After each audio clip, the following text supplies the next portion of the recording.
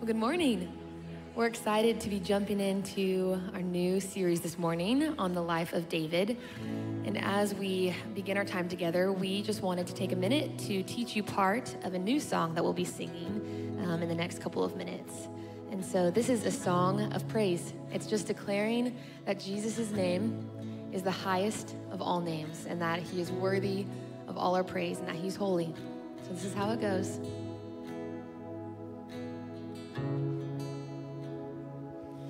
Your name is the highest, your name is the greatest, your name stands above them all. All thrones and dominions, all powers and positions, your name stands above them all. Your name is the highest, your name is the greatest, your name, it stands above them all.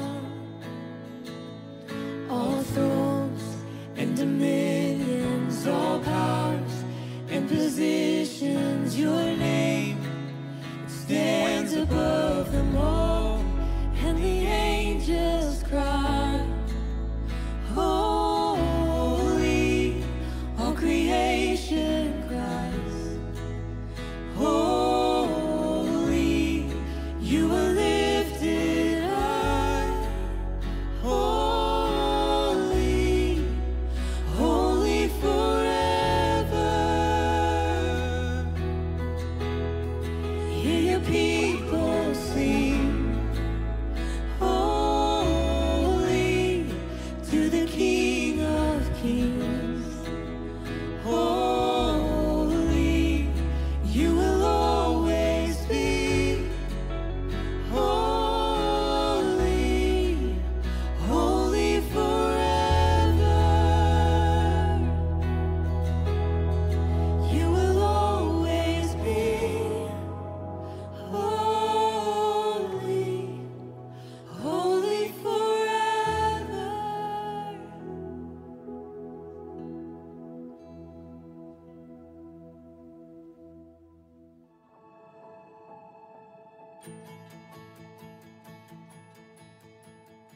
This time of year, there is always so much new happening for our FSM students. They've started a new school year, they've jumped into new cell groups, and they're in the middle of raising support for all of their spring break mission trips.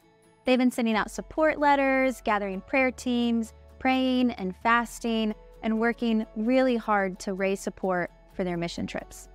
And we know that spring break mission trips have gotten pretty pricey in the past couple of years in a post-COVID world with airline travel and bus fares and all of that. So we as a staff actually decided we would do some time-honored traditional ways of raising support of our own to help just bring up the bottom line for our kids as they're trying to fund these spring break mission trips. So the first way we decided to come alongside our students in raising support is a homemade bake sale. I feel like I've seen those at the grocery store before, but man, what's better than spending $50 on a single chocolate chip muffin? Anyways, we've also tried out a classic lemonade stand.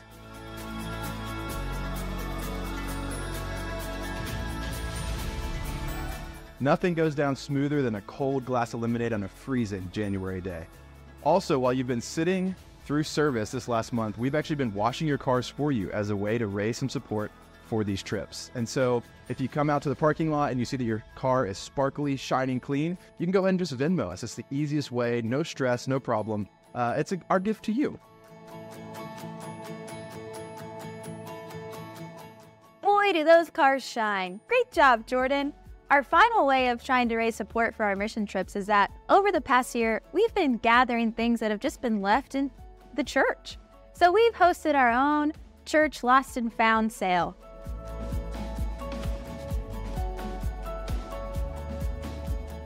Rochelle, those are some pretty fun and creative ways to raise support. Yeah. On a serious note, we are so thrilled and excited to see over 100 Fellowship Bentonville students raising support, gathering a team, and excited to go on spring break to minister to the nations, to grow, to learn, to be discipled, to be a positive witness to people that God wants to invite into his kingdom. And so we don't want this to be a student-only type experience. We want to invite the whole of Fellowship Bentonville into what we're doing as a ministry. We have two ways that we'd love to invite you into those experiences.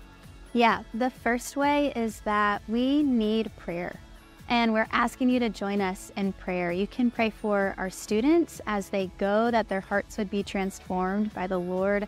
You can pray that those who they're ministering to, that they would experience life change for hearing the gospel. Pray for safety, but ultimately pray that God's name would be made great and glorified, and that people who don't yet know him would come to know him through our students. The second way you can support is, as we've just outlined in this video, giving financially. Whoever is currently standing on the stage about right there can give you some more details on what that would look like. But if you're interested at all in supporting any of our students on any of these trips, we would love to know that they have Fellowship Bentonville backing them in prayer and financial support to get ready for these spring break trips. We are so excited to see how the Lord's going to use our students, how he's going to work even in their lives as they are grown and matured into better disciples of him. And thanks for letting us take up some big screen space on your Sunday. Yeah, thank you. Y'all have a great Sunday. We love you, Fellowship Bentonville.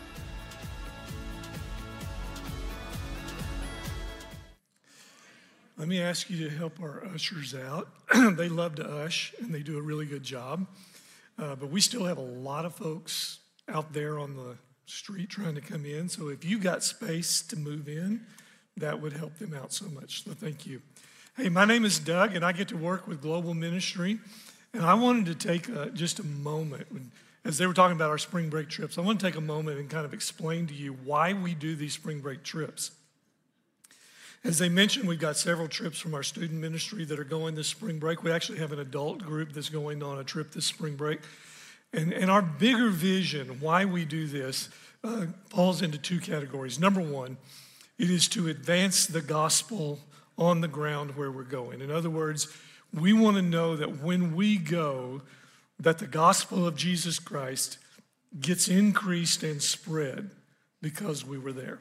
In fact, that's one of the first things we ask when we evaluate, will we go on a mission trip? The first question we ask is, how is what we're going to do, whether it's doing humanitarian work or taking water filters out and sharing those things with people, which our students will be doing, both of those. How is that going to result in the good news of Jesus Christ being proclaimed and shared with the people where we're going? But the second reason that we send people on trips is because we want the people who go to be able to see God on the global stage. We want those who go to be able to see how God is at work in other places, what he's doing and how he's doing it, because that does a couple of things for us. Number one, it deepens our understanding and our commitment to the Great Commission to go and just tell folks about Jesus. But it also broadens our perspective of who God is and how he works. And so it has a great impact. And so when I hear Kyle and Rochelle say we've got over 100 students signed up, and I know we've got about 30 of our folks signed up to go on this adult trip. In fact, 23 of those adults had never been on a mission trip before. And so I get excited about that because I get to think these people, not only do they get to have an impact where they're going, but they get to be impacted by what they're going. And you and I get to share in that. And so let me echo a couple of things that Kyle and Rochelle said. I'm going to ask you to do a couple of things for me. Number one, will you pray? But I'm going to be specific. Will you commit to praying every day, starting today until after spring break, for all of these people who are going on these mission trips? It doesn't have to be a really long, drawn-out prayer. It could just be, Lord, I'm lifting these groups up to you. Lord, would you give them strength? Would you give them everything they need to be ready to go? Would you be with them? Lord, would you just let us see fruit for their labor? And would you change their hearts for they go? Would you commit to praying every day for all of these people who are going on these trips? And then secondly, would you be willing to participate financially with them? You can go either on our app or online for our student mission trips. Just look for the Bentonville FSM logo. You'll see all of the different student ministries of our congregations listed. Look for the ones that say Bentonville. We don't want you giving money anywhere else. I'm just kidding. Just kidding. But if you would like to support our Bentonville trips, you can either support an individual on that trip or you can actually just support the trip. That would be great. Our Amazon trip, I'm sure they would love some financial support. If you need to know how to do that, just contact me and I'll put you in connection. And I just got word, I wish I'd known this first hour, through your generosity to the gift, we're actually going to be able to send $10,000 with that Amazon trip to help put a water well in one of those villages. And so thank you guys for your generosity for that. Hey, we've got a couple of other things going on that I want to call your attention to. First of all, as was mentioned when we began, we're starting a new series in the study of the life of David. Now, we're not going to go really deep because we don't have time. We're going to hit some high points and low points in the life of David. It's going to be a great study. But as a result of that, our Spectra group, who creates our artistic work, has a new display out in the foyer, and those who created those things will be out in the foyer after services and would love to interact with you about what they've created and kind of where God took them on that journey. And they'd love to be able to visit with you about that. Secondly, starting next week, I'm going to be teaching a class called Personal Bible Study, and I'd love for you to join me. It'll meet both in the first service, 8:45 service, and in the 10:30 service, same class both times. Go ahead and sign up. I'll take a minute. I'm just kidding. But do sign up. It's a 6-week class, and here's what we're going to do. We're going to talk about how can I read and study my Bible better. How can I read and study the Word of God better? So please, if you've never taken that, consider joining me in that. I checked the numbers. They're going up, but I need a few more, and it'd be great, so come join me. And then finally, on February 6th, our Grief Share group is going to be launching, so I'm going to invite you to be a part of that. We get to celebrate this morning. It was really neat. First hour, we got to celebrate with the baptism. We actually get to celebrate with another baptism this morning. So I'm just going to call you guys' attention over there. Good morning, fellowship. I'd like to invite Ruby's friends and family up to the stage with us to celebrate this baptism.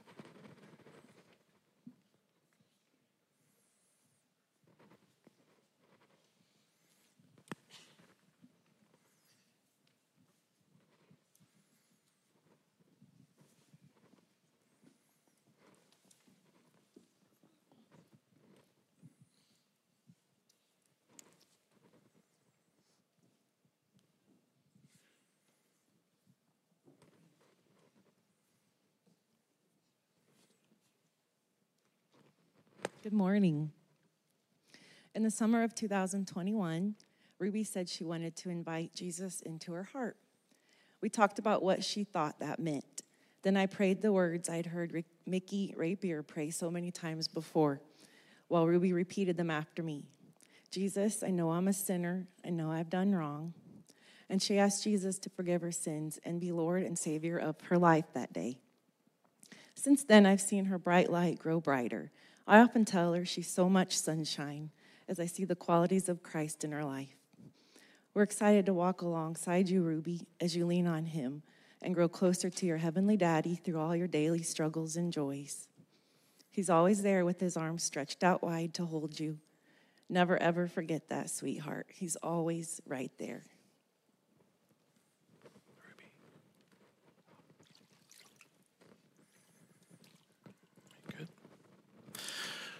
Ruby Grant, I have a very important question to ask you.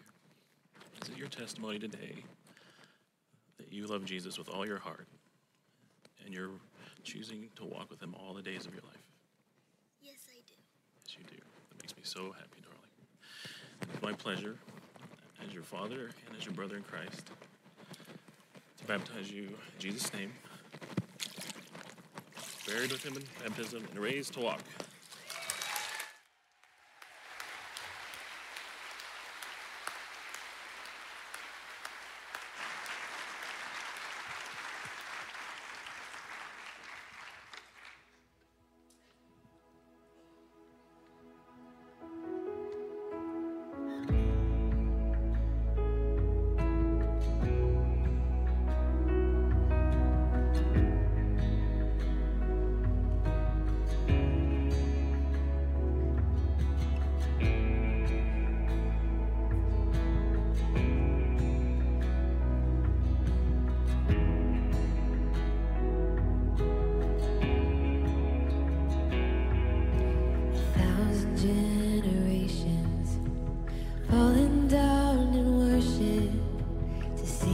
song of ages to the Lamb.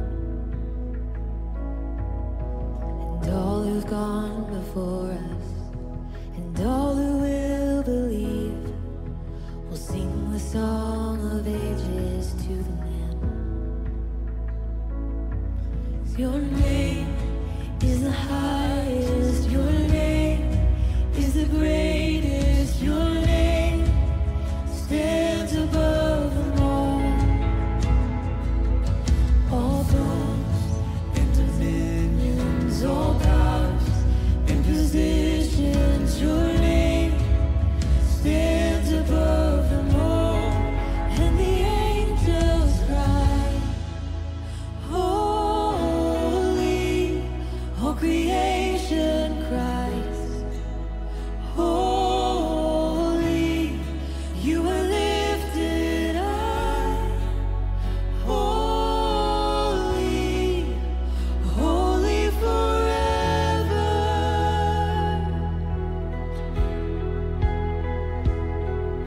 And if you've been forgiven, as if you've been redeemed, sing the song forever to me. Would you stand and sing this with us?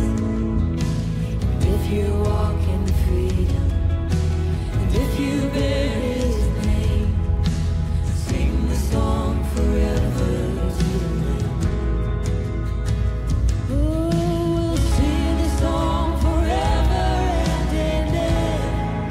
And the angels cry, holy, all creation cries, holy, you are lifted high, holy, holy forever. Hear your people sing, holy, to the King of Kings. You're holy, you will always be holy, holy forever.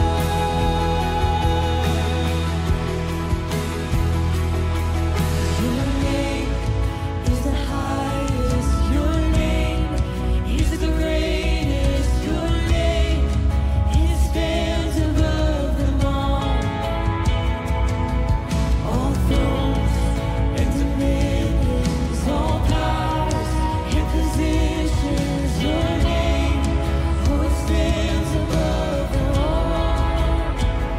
Because your name is the highest, your name is the greatest, your name, oh, it stands above them all. Above all thrones and dominions, all powers and positions, your name, oh, it stands above them all.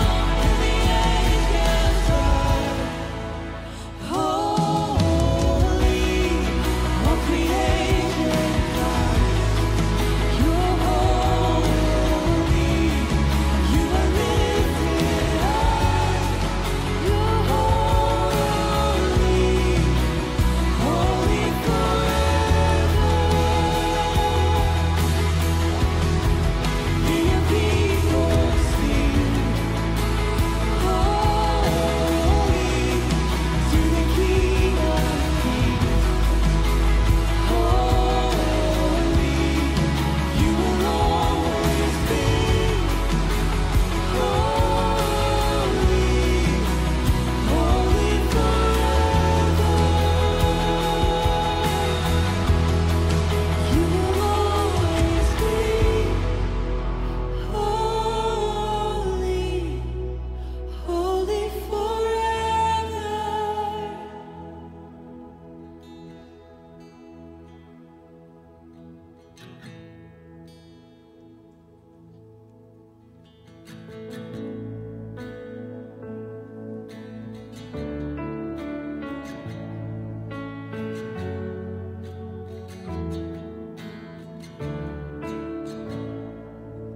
Let the King of my heart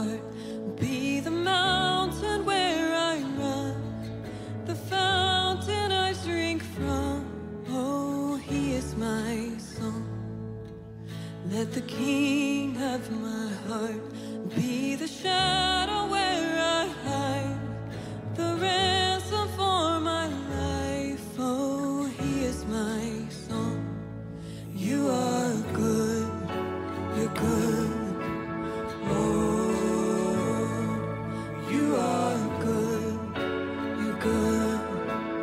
Oh, you are good, you're good. Oh, you are good, you're good. Oh, let the King of my heart be the wind inside my sails, the anchor in the waves. Oh, he is my song. Let the King of my heart be the fire inside my face, the echo of my days. Oh, he is my song. You are good, you're good. Oh, you are good, you're good. Oh, you are good, you're good. Oh, you are good, you're good.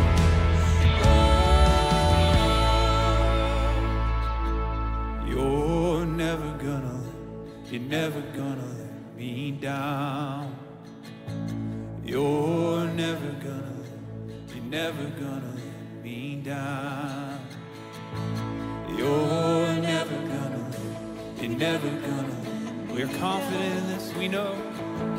You're never gonna let me down.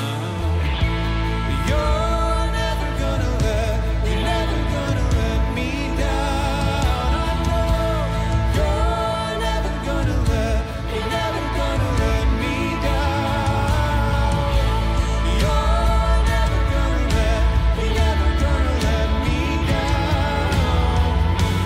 You're never gonna let me down. You are good, you're good. Oh,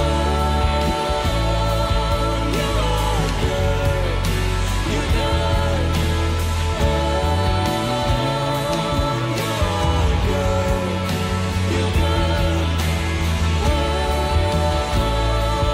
you are good, you're good.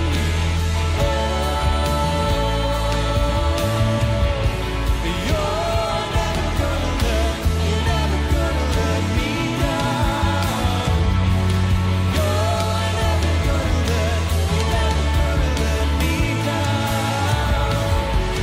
You're never gonna let me down.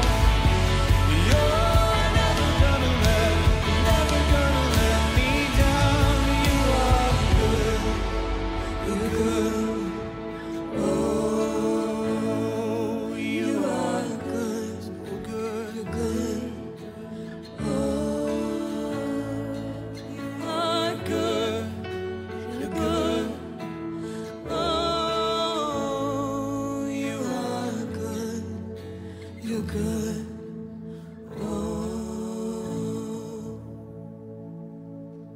Lord, we rest in your goodness this morning as we sing and praise your name together. Pray that we would be a people marked by our trust in your goodness for us, and a people marked by a dependence on your Spirit. We acknowledge that we depend on you for life, for breath, in every season. So God, would you teach us to walk by your Spirit, to live a life of abiding in the true vine. So now we just take a moment to pray to you, to sing to you, and acknowledge our dependence. We sing this together, one voice. I depend on you. I depend on you. I depend on you. I depend on you. Oh, we pray.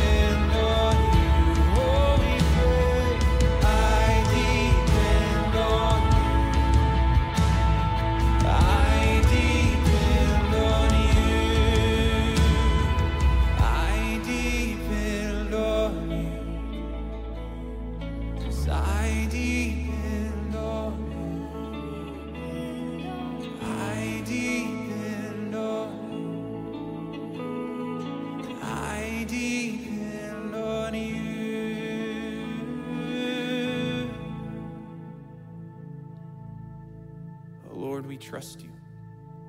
We trust in your goodness and your plan for us. So we come today and humble ourselves before your word. Would you teach us your truth and help us to walk by your Spirit? We pray all this in Jesus' name. Amen. Well, good morning, my friends. How are you? Good. Hey, Rocky and Rudy and Cinderella Man, or if you prefer team sports, Hoosiers, Miracle, Cool Runnings. If you like animals, Seabiscuit. Or if you prefer more current movies, Million Miles Away, or the one we saw last weekend, Men in a Boat. What do all those have in common? Talk to me. Yeah, underdog stories. Yeah, we went to see Men in a Boat. We actually paid too much money to see them win a race, spoiler alert, that we already knew they won. Because we loved the story of an underdog coming out on top. I remember years ago, back when the Patriots were winning back-to-back Super Bowls, Seth Prim tweeted out this. He said, watching the Pats win another championship is like watching a rich guy buy another Porsche. I'm finding it hard to cheer. And we know that sentiment deep inside. All underdog stories have some common characteristics. You can trace the plot line. We have an impossible situation at hand. We have an unlikely hero, and we find that against all odds, that hero slowly emerges. It's not an automatic. Well, today we will look at a story that fits all three of those characteristics. We'll launch a short series in the life of David. Now, David is a towering figure, actually not just in Old Testament, but in New Testament as well. More is written in the Bible about David than any other person except for Jesus Christ. And when we say David, you know we're talking about King David. David is one of my personal heroes, so much so that I named one of my sons after him. And yet, King David is not a superhero. In fact, if I had to describe David with one word, I would use the word passion. David, everything he does is big. He follows God big, but he also sins big. He's big in battle, and he's big in poetry and the arts. Everything is wholehearted passion in both his rise and even in his fall, and we will see that. Now, every story, yours and mine included, has a context. We didn't just get here overnight. Something helped shape us. David's no different. Look at the context of King David's life. The Apostle Paul is preaching a sermon where he's giving Israel's history, and when he comes to David, he says, then the people asked for a king, and he gave them Saul, son of Kish, and of the tribe of Benjamin, who ruled 40 years. After removing Saul, he made David their king. God testified concerning him, I have found David, son of Jesse, a man, here's a key phrase, we're probably going to lock in there the rest of the morning, a man after my own heart. He will do everything I want him to do. Remember, we said that one of the first characteristics of any good underdog story is that we have an impossible situation. Well, that is what David arises out of. You actually do not hear from David until 1 Samuel chapter 16, verse 1. But to understand chapter 16, you have to look at the chapters before that and just see the mess that Israel was in before he rises. Back all the way to chapter 8, we see that the prophet Samuel was passing the torch of his leadership of the nation to his sons, and the nation rebuffs that. They don't want his sons for two reasons. Number one, his sons are corrupt. But number two, they say we want to be like every other nation, not be led by a prophet. We want to be led by a king. God allows that. Even though his original intention was for Yahweh to be the king over the people, he allows them to have a human king. And so Saul is chosen as Israel's king. Saul was a pragmatic leader. He was given to rash decisions. He ruled for 42 years. Think about it, 42 42 years. You can shape the culture of a nation after 42 years of one leadership. And so it did. Saul, in chapter 13, makes the first of 3 tragic decisions to disobey God. And God chooses to remove the kingdom from Saul's leadership. So in 1 Samuel 13, God says, "But now your kingdom will not endure. The Lord has sought out a man," here's the phrase, "after his own heart, and appointed him ruler of his people, because you have not kept the Lord's command." So we know now that Saul will function as a lame duck king. Translated, he is a poser with no spiritual power behind him. And yet he won't give up his throne lightly.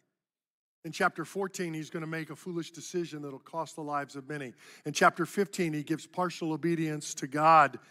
And Israel continues in this long, slow slide until we come to God seeking out a man of his choosing, a man after his own heart. We don't get the name of that man until 1 Samuel 16, verse 1. Here's where we pick up David's story. The Lord said to Samuel, "How long will you mourn for Saul, since I have rejected him as king over Israel? Fill your horn with oil and be on your way. I am sending you to Jesse of Bethlehem." Starting to narrow down where the king's going to come from. "I have chosen one of his sons," now we're narrowing down who he is, "to be king." But Samuel said, "How can I go? If Saul hears about it, he will kill me." This tells you a lot more about Saul than it does Samuel. Samuel, we know in his biography, is a brave and bold man. And yet he cowers at the thought of him having to go on a mission for God that would choose a new king who's not Saul. And that tells you a lot about an insecure, narcissistic leader. They will take anybody out who stands in their way to keep their power. Samuel continues on the mission, heads to Bethlehem, gathers up Jesse and his sons, and starts a selection process. Let's let the story of Scripture tell the story, because it can do so much better than I can summarize.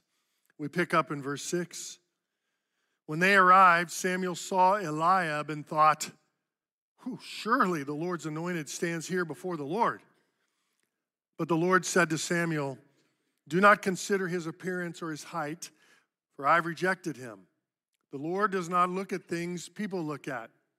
People look at the outward appearance, but the Lord looks at the heart." Then Jesse called Abinadab and had him pass in front of Samuel. And Samuel said, "The Lord has not chosen this one either." And Jesse had Shammah pass by, but Samuel said, "Nor has the Lord chosen this one." Jesse had 7 of his sons pass before Samuel, but Samuel said to him, "The Lord has not chosen these." Next verse, verse 11. So he asked Jesse, "Are these all the sons you have?" "They're still the youngest," Jesse answered. "He's tending the sheep." Samuel said, "Send for him. We will not sit down until he arrives." So he sent for him and had him brought in. He was glowing with health, that he is David.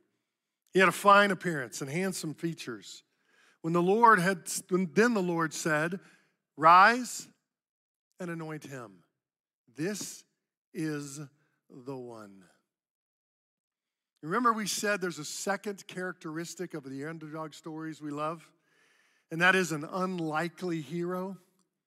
Folks, you cannot get something more unlikely than this story. First of all, Samuel is sent to Bethlehem. Bethlehem means house of bread. It's because it's really fertile land, and it's where crops and livestock are grown. Bethlehem is a place where you grow farmers and herders, not leaders and warriors. Secondly, he's sent to go find a son of Jesse. Jesse is of the tribe of Judah. Judah is of the least of the tribes. The reason God had to specifically say go to Bethlehem and choose from Jesse's family because it would not have occurred to Samuel nor to you and me to go to that town and talk to this family. Everything about this story is unlikely, and yet this is God's starting point. David, did you notice, was not even invited to the selection ceremony by his own father. In fact, when Samuel asked, are these all your sons? His own dad doesn't even use his name. He says they're still the youngest. By the way, that's a Hebrew adjective that means the least, the littlest, the most insignificant. No one saw this coming because nobody could see what God sees. What do you think God sees? Well, we saw it right in verse 7. In verse 7, but the Lord said to Samuel, don't consider the appearance.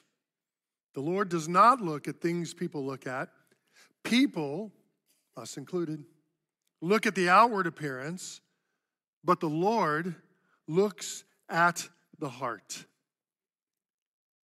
Samuel's no different than you and me.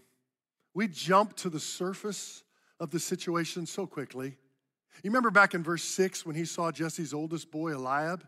He said, now surely this must be the Lord's anointed. There must have been something about Eliab that carried himself like a natural-born leader.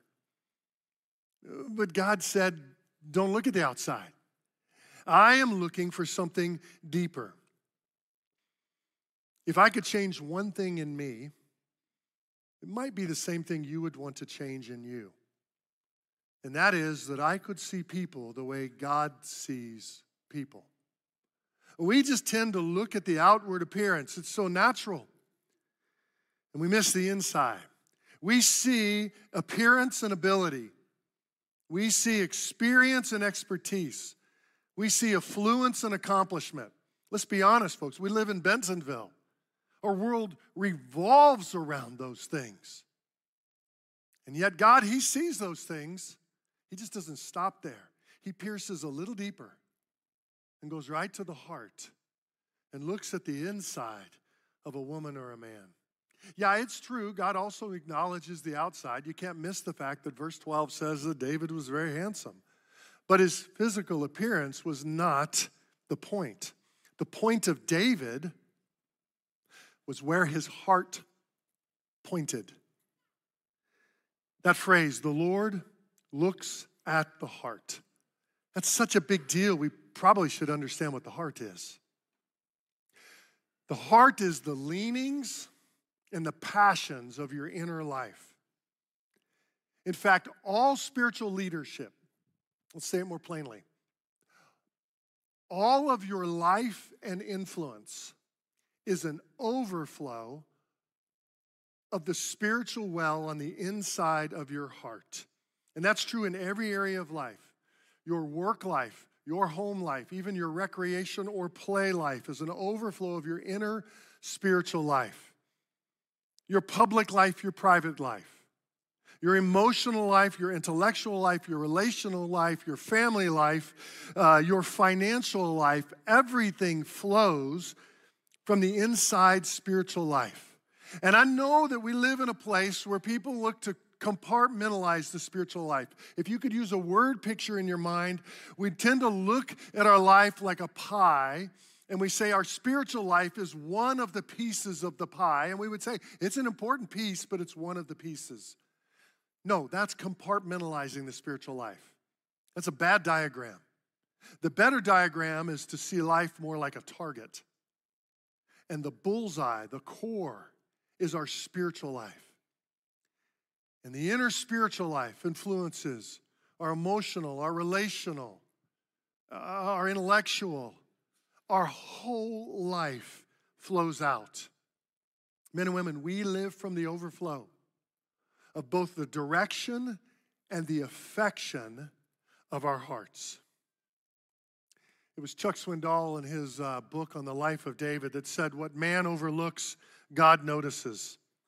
Here's what I find interesting. Where was David when this selection ceremony started? His other brothers invited. Where was David? He was serving in obscurity, right? He was in the fields outside in Bethlehem doing his daily job as a shepherd.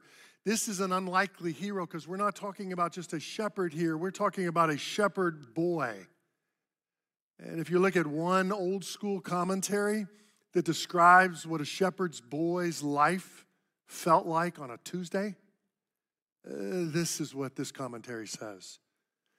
David must have watched eagerly the lengthening of the shadow, which told of the approach of sunset, when he could drive his charge, the sheep, into the zareba, a sheep pen, for the night and return home. There is indeed no life more monotonous and enervating than that of an Eastern shepherd.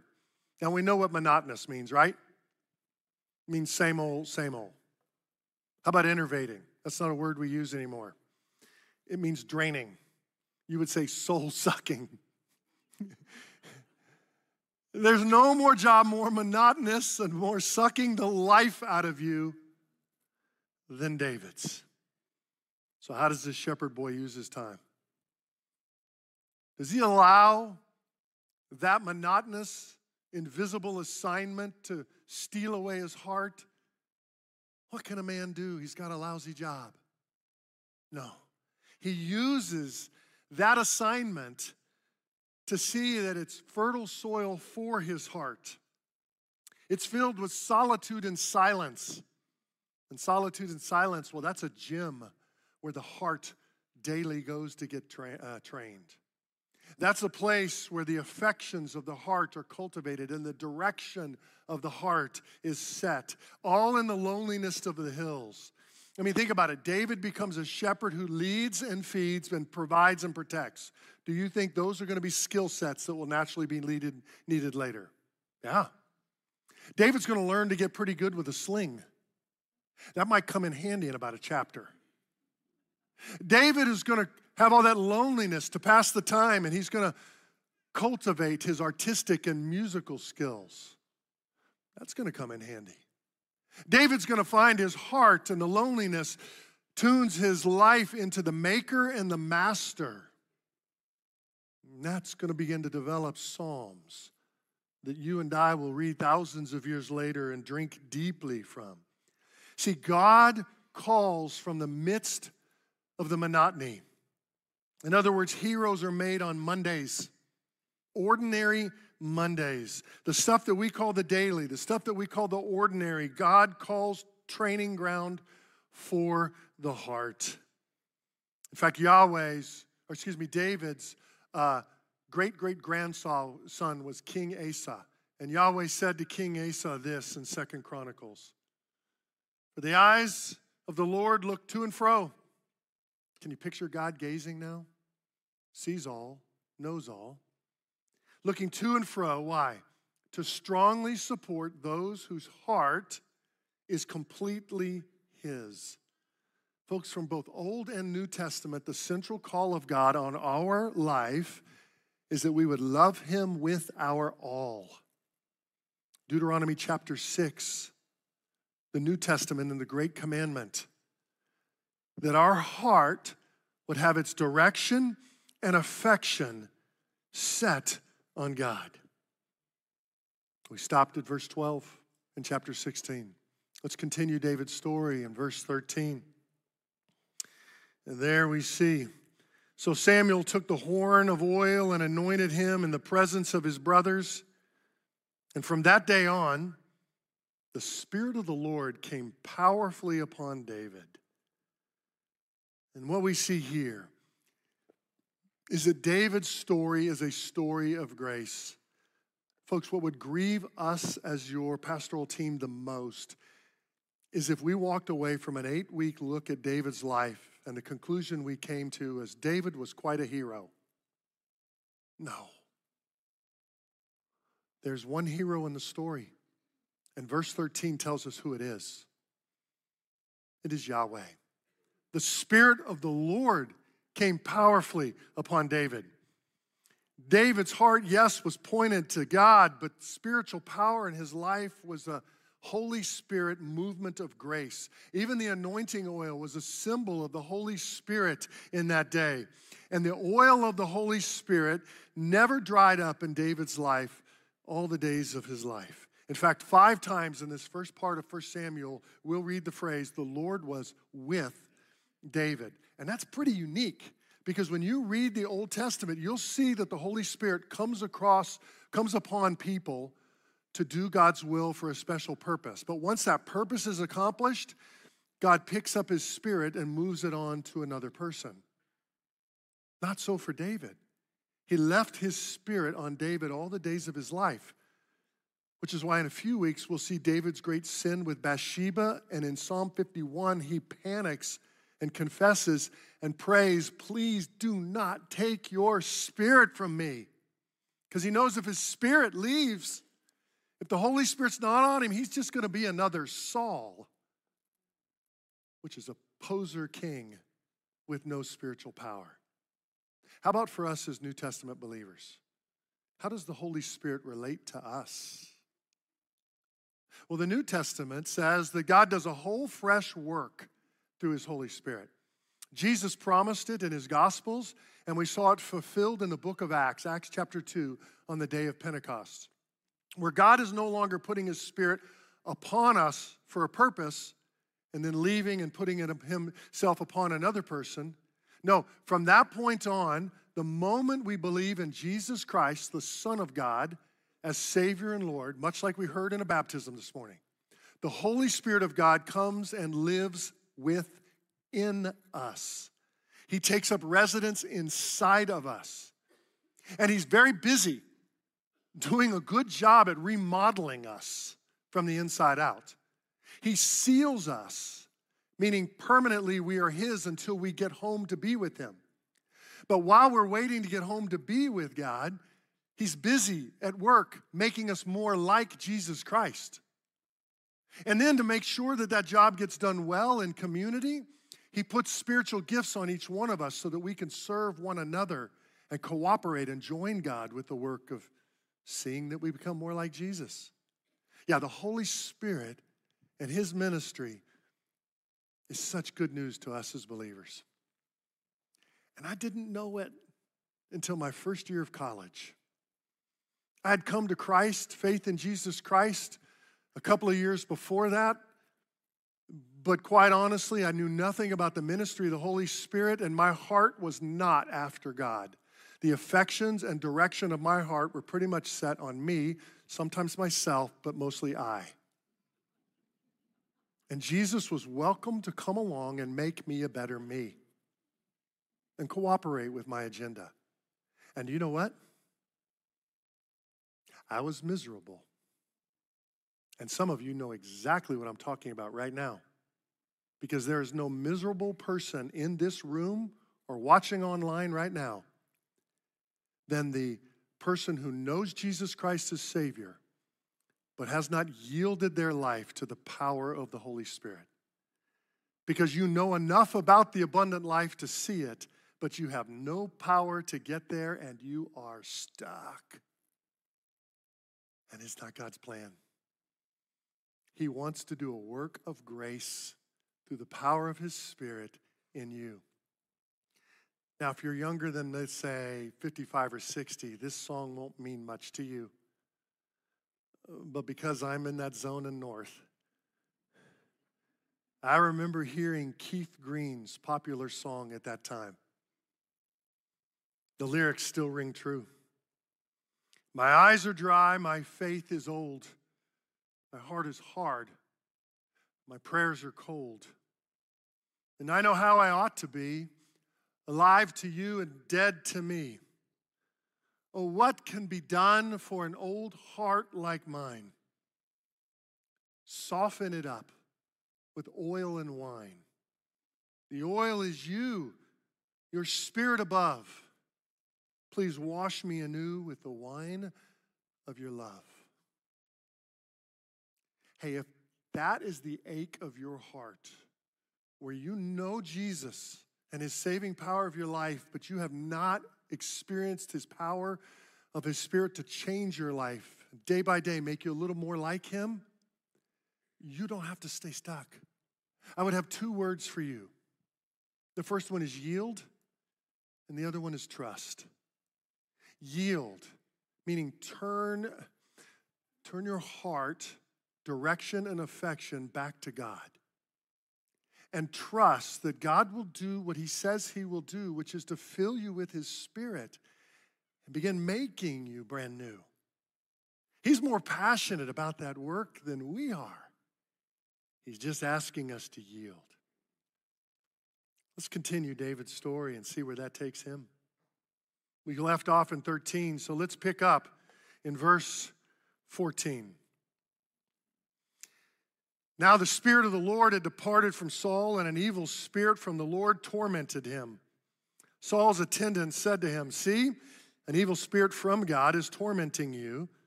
Let our Lord command his servants here to search for someone who can play the lyre. He will play when the evil spirit from God comes on you, and you'll feel better." So Saul said to his attendants, "Find someone who plays well and bring him to me." One of the servants answered, "I've seen a son of Jesse of Bethlehem who knows how to play the lyre. And he's a brave man and a warrior. He speaks well and is fine-looking man." So he's easy on the eyes, which helps. "And the Lord is with him."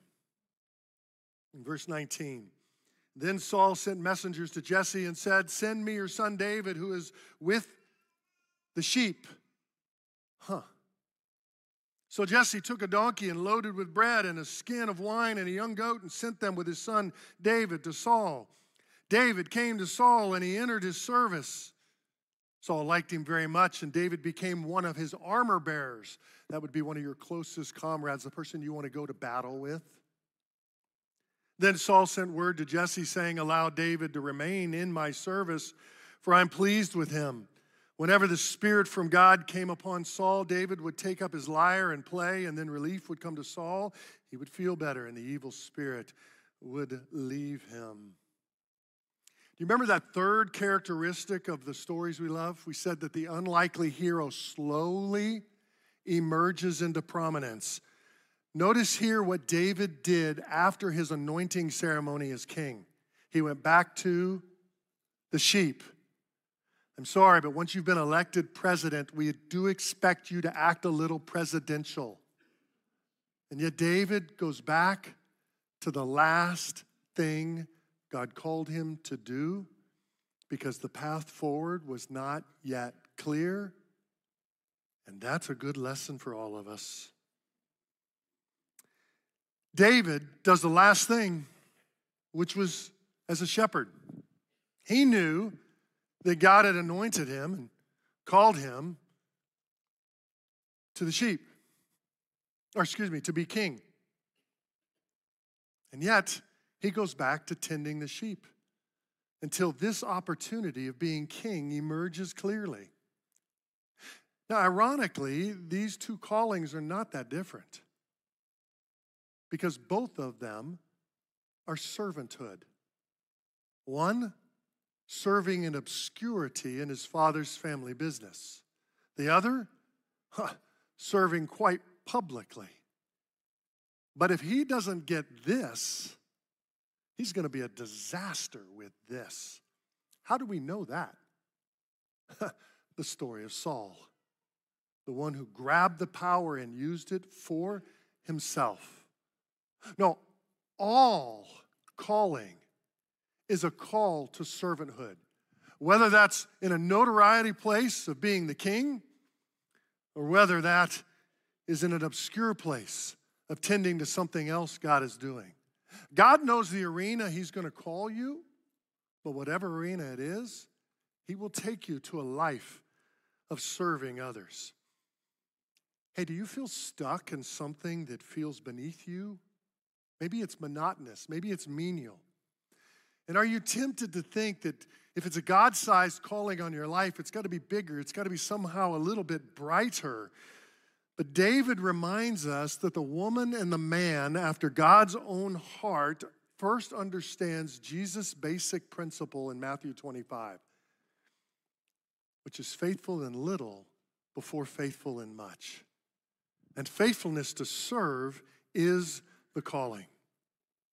Maybe our call is to keep doing the last thing God called us to do, and we let him show us the next move and step in with the heart of a servant. But his call on our life will always be to serve, no matter the level, the arena, whether it's sheep or soldiers, it's all servanthood. I mean, think about this in your mind. Most scholars tell us that King David was 12.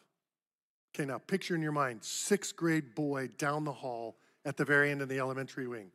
12 when Samuel anointed him to be king. Some say, oh, no, that's much too old. He was probably 14.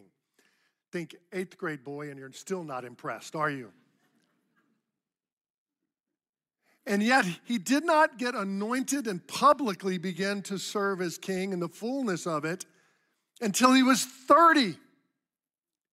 For 18 years, he serves in either obscurity, back in the sheep, or in great difficulty on the run for his life. And all of that 18 years was not a waste of time. It was the training ground of his heart that God would use in powerful ways. And don't miss how David came to the throne room in the first place. Saul was not looking for a succession plan. Narcissistic leaders never look for a succession plan. Saul was looking for a musician. How did David find himself into the court? Through his musical skills. Through those years of quiet where he's perfecting his chops or his licks, whatever they called them back then. And someone knew about that musical skill. And that gave him entrance into the throne room, which then gave him trusted ear and eye to Saul, which then caused Saul to turn around and take him into his confidence as an armor bearer, which then allowed David to understand the issues and the lessons of leadership in the royal court. All of that came because of his musical craft. Interesting. The musical craft honed in obscurity. There is nothing in our past that is a waste in God's hands. It is all potential use to either the present or the future call of God, sometimes that we cannot yet see.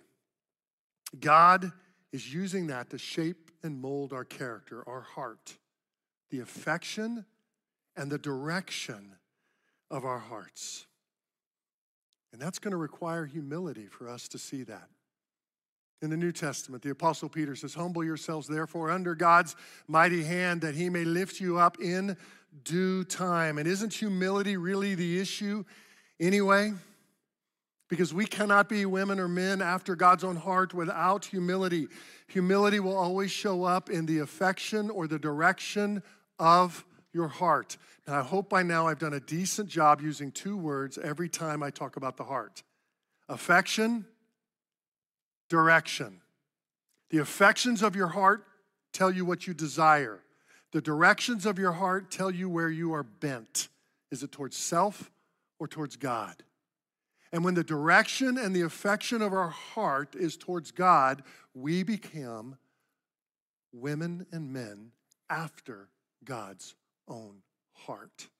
And in due time, that brings great blessing to others. Psalm 78 is a psalm of Asaph. It's a really long psalm describing Israel's history.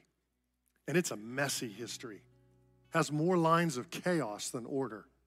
Until the very last 2 verses where it tells us that God brought order to that nation through a man after his own heart.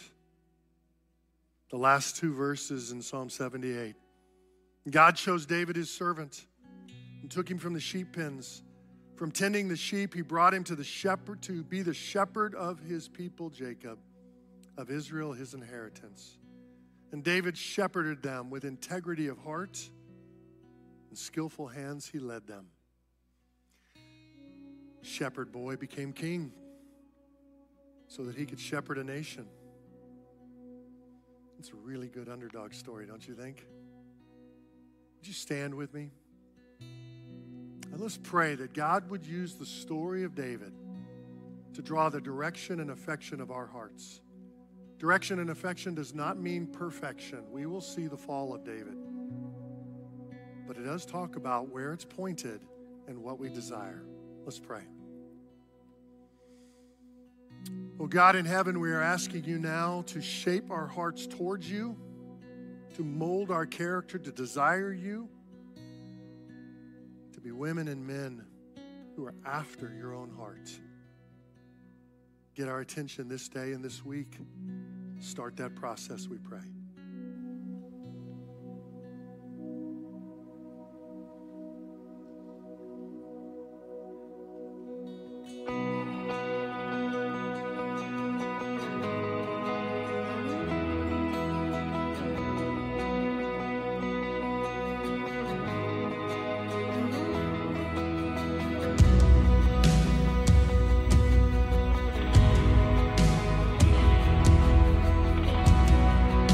Celebrate his faithfulness together. Promise maker, promise keeper, you finish what you begin. Our provision through the desert, you see it through to the end. You see it through to the end. Lord, our God is ever faithful, never changing through the ages. From this darkness, you will lead us, and forever we will say, you're the Lord our God.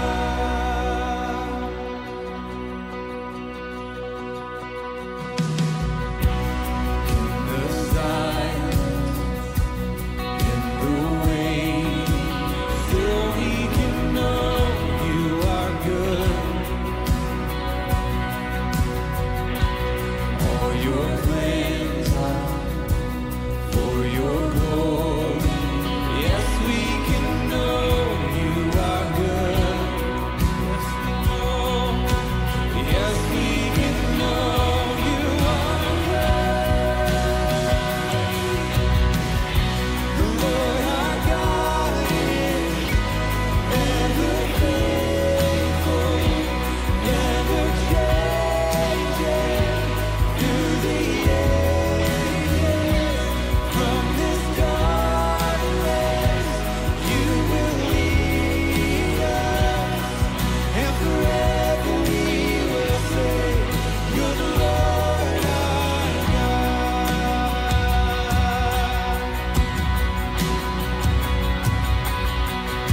And we won't move without you. We won't move without you. You're the light of all and all that we need. We won't move without you. We won't move without you. You're the light of all and all that we need. You're everything. We won't move without you. We won't move without you. You're the light of all and all that we need. We won't move without you. We won't move without you. You're the light of all and all that we need.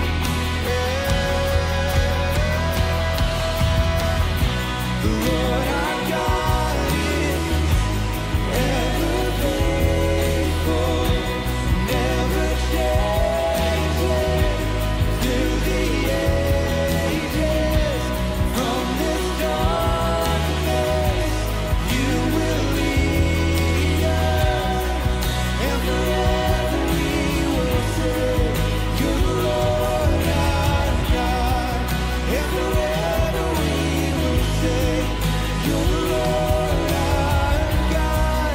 And forever we will say, you're the Lord our God. You're the Lord our God.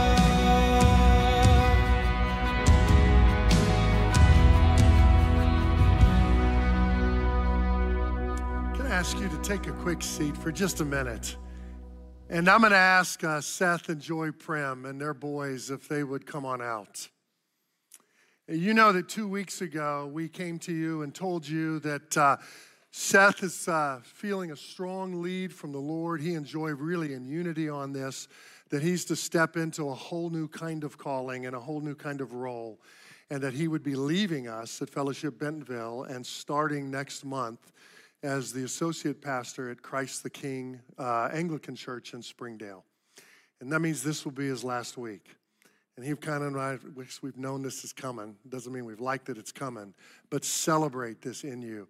And I told him this morning, I think it's fitting that we happen to have, even though it wasn't planned, this message this morning on his leaving, because Seth, you have embodied those characteristics. Your heart has been pointed to the direction, the affection towards God, and as a result, we've been the recipient of that, haven't we?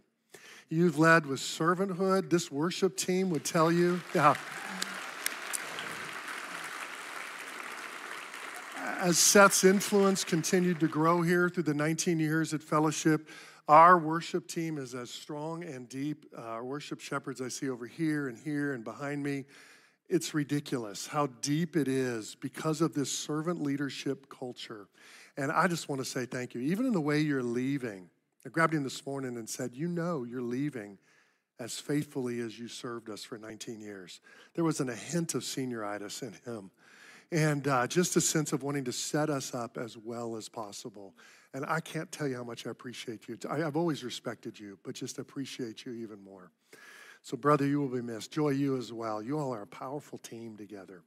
And so we look forward to keeping friendship.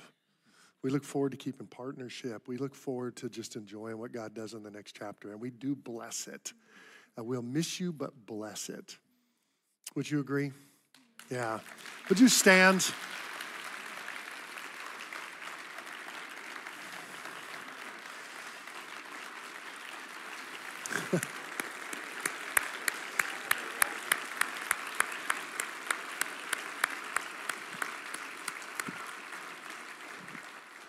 And the privilege of praying over our brother and sister and their kids for God's favor to be all over them. How could we not want to join in on that? So pray with me. Lord Jesus, for this couple who we love so much, I thank you for my brother and my sister. I thank you for the way they have led me. I thank you for the way they have served us.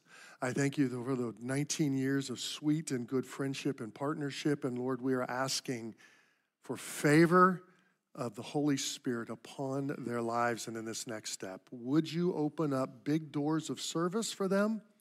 Would you give them deep and fruitful community? And would you give them fruitful ministry? We send them and commission them in the name of Jesus Christ. You love them, we love them, and we're grateful. It's in your name we pray. Amen. God bless you, church. We love you. We have a prayer team. Tim is over here. Would love to pray with you, pray for you right in front of the baptistry. And our community team is right in front of the community booth. They would love to connect with you. We will see you next week.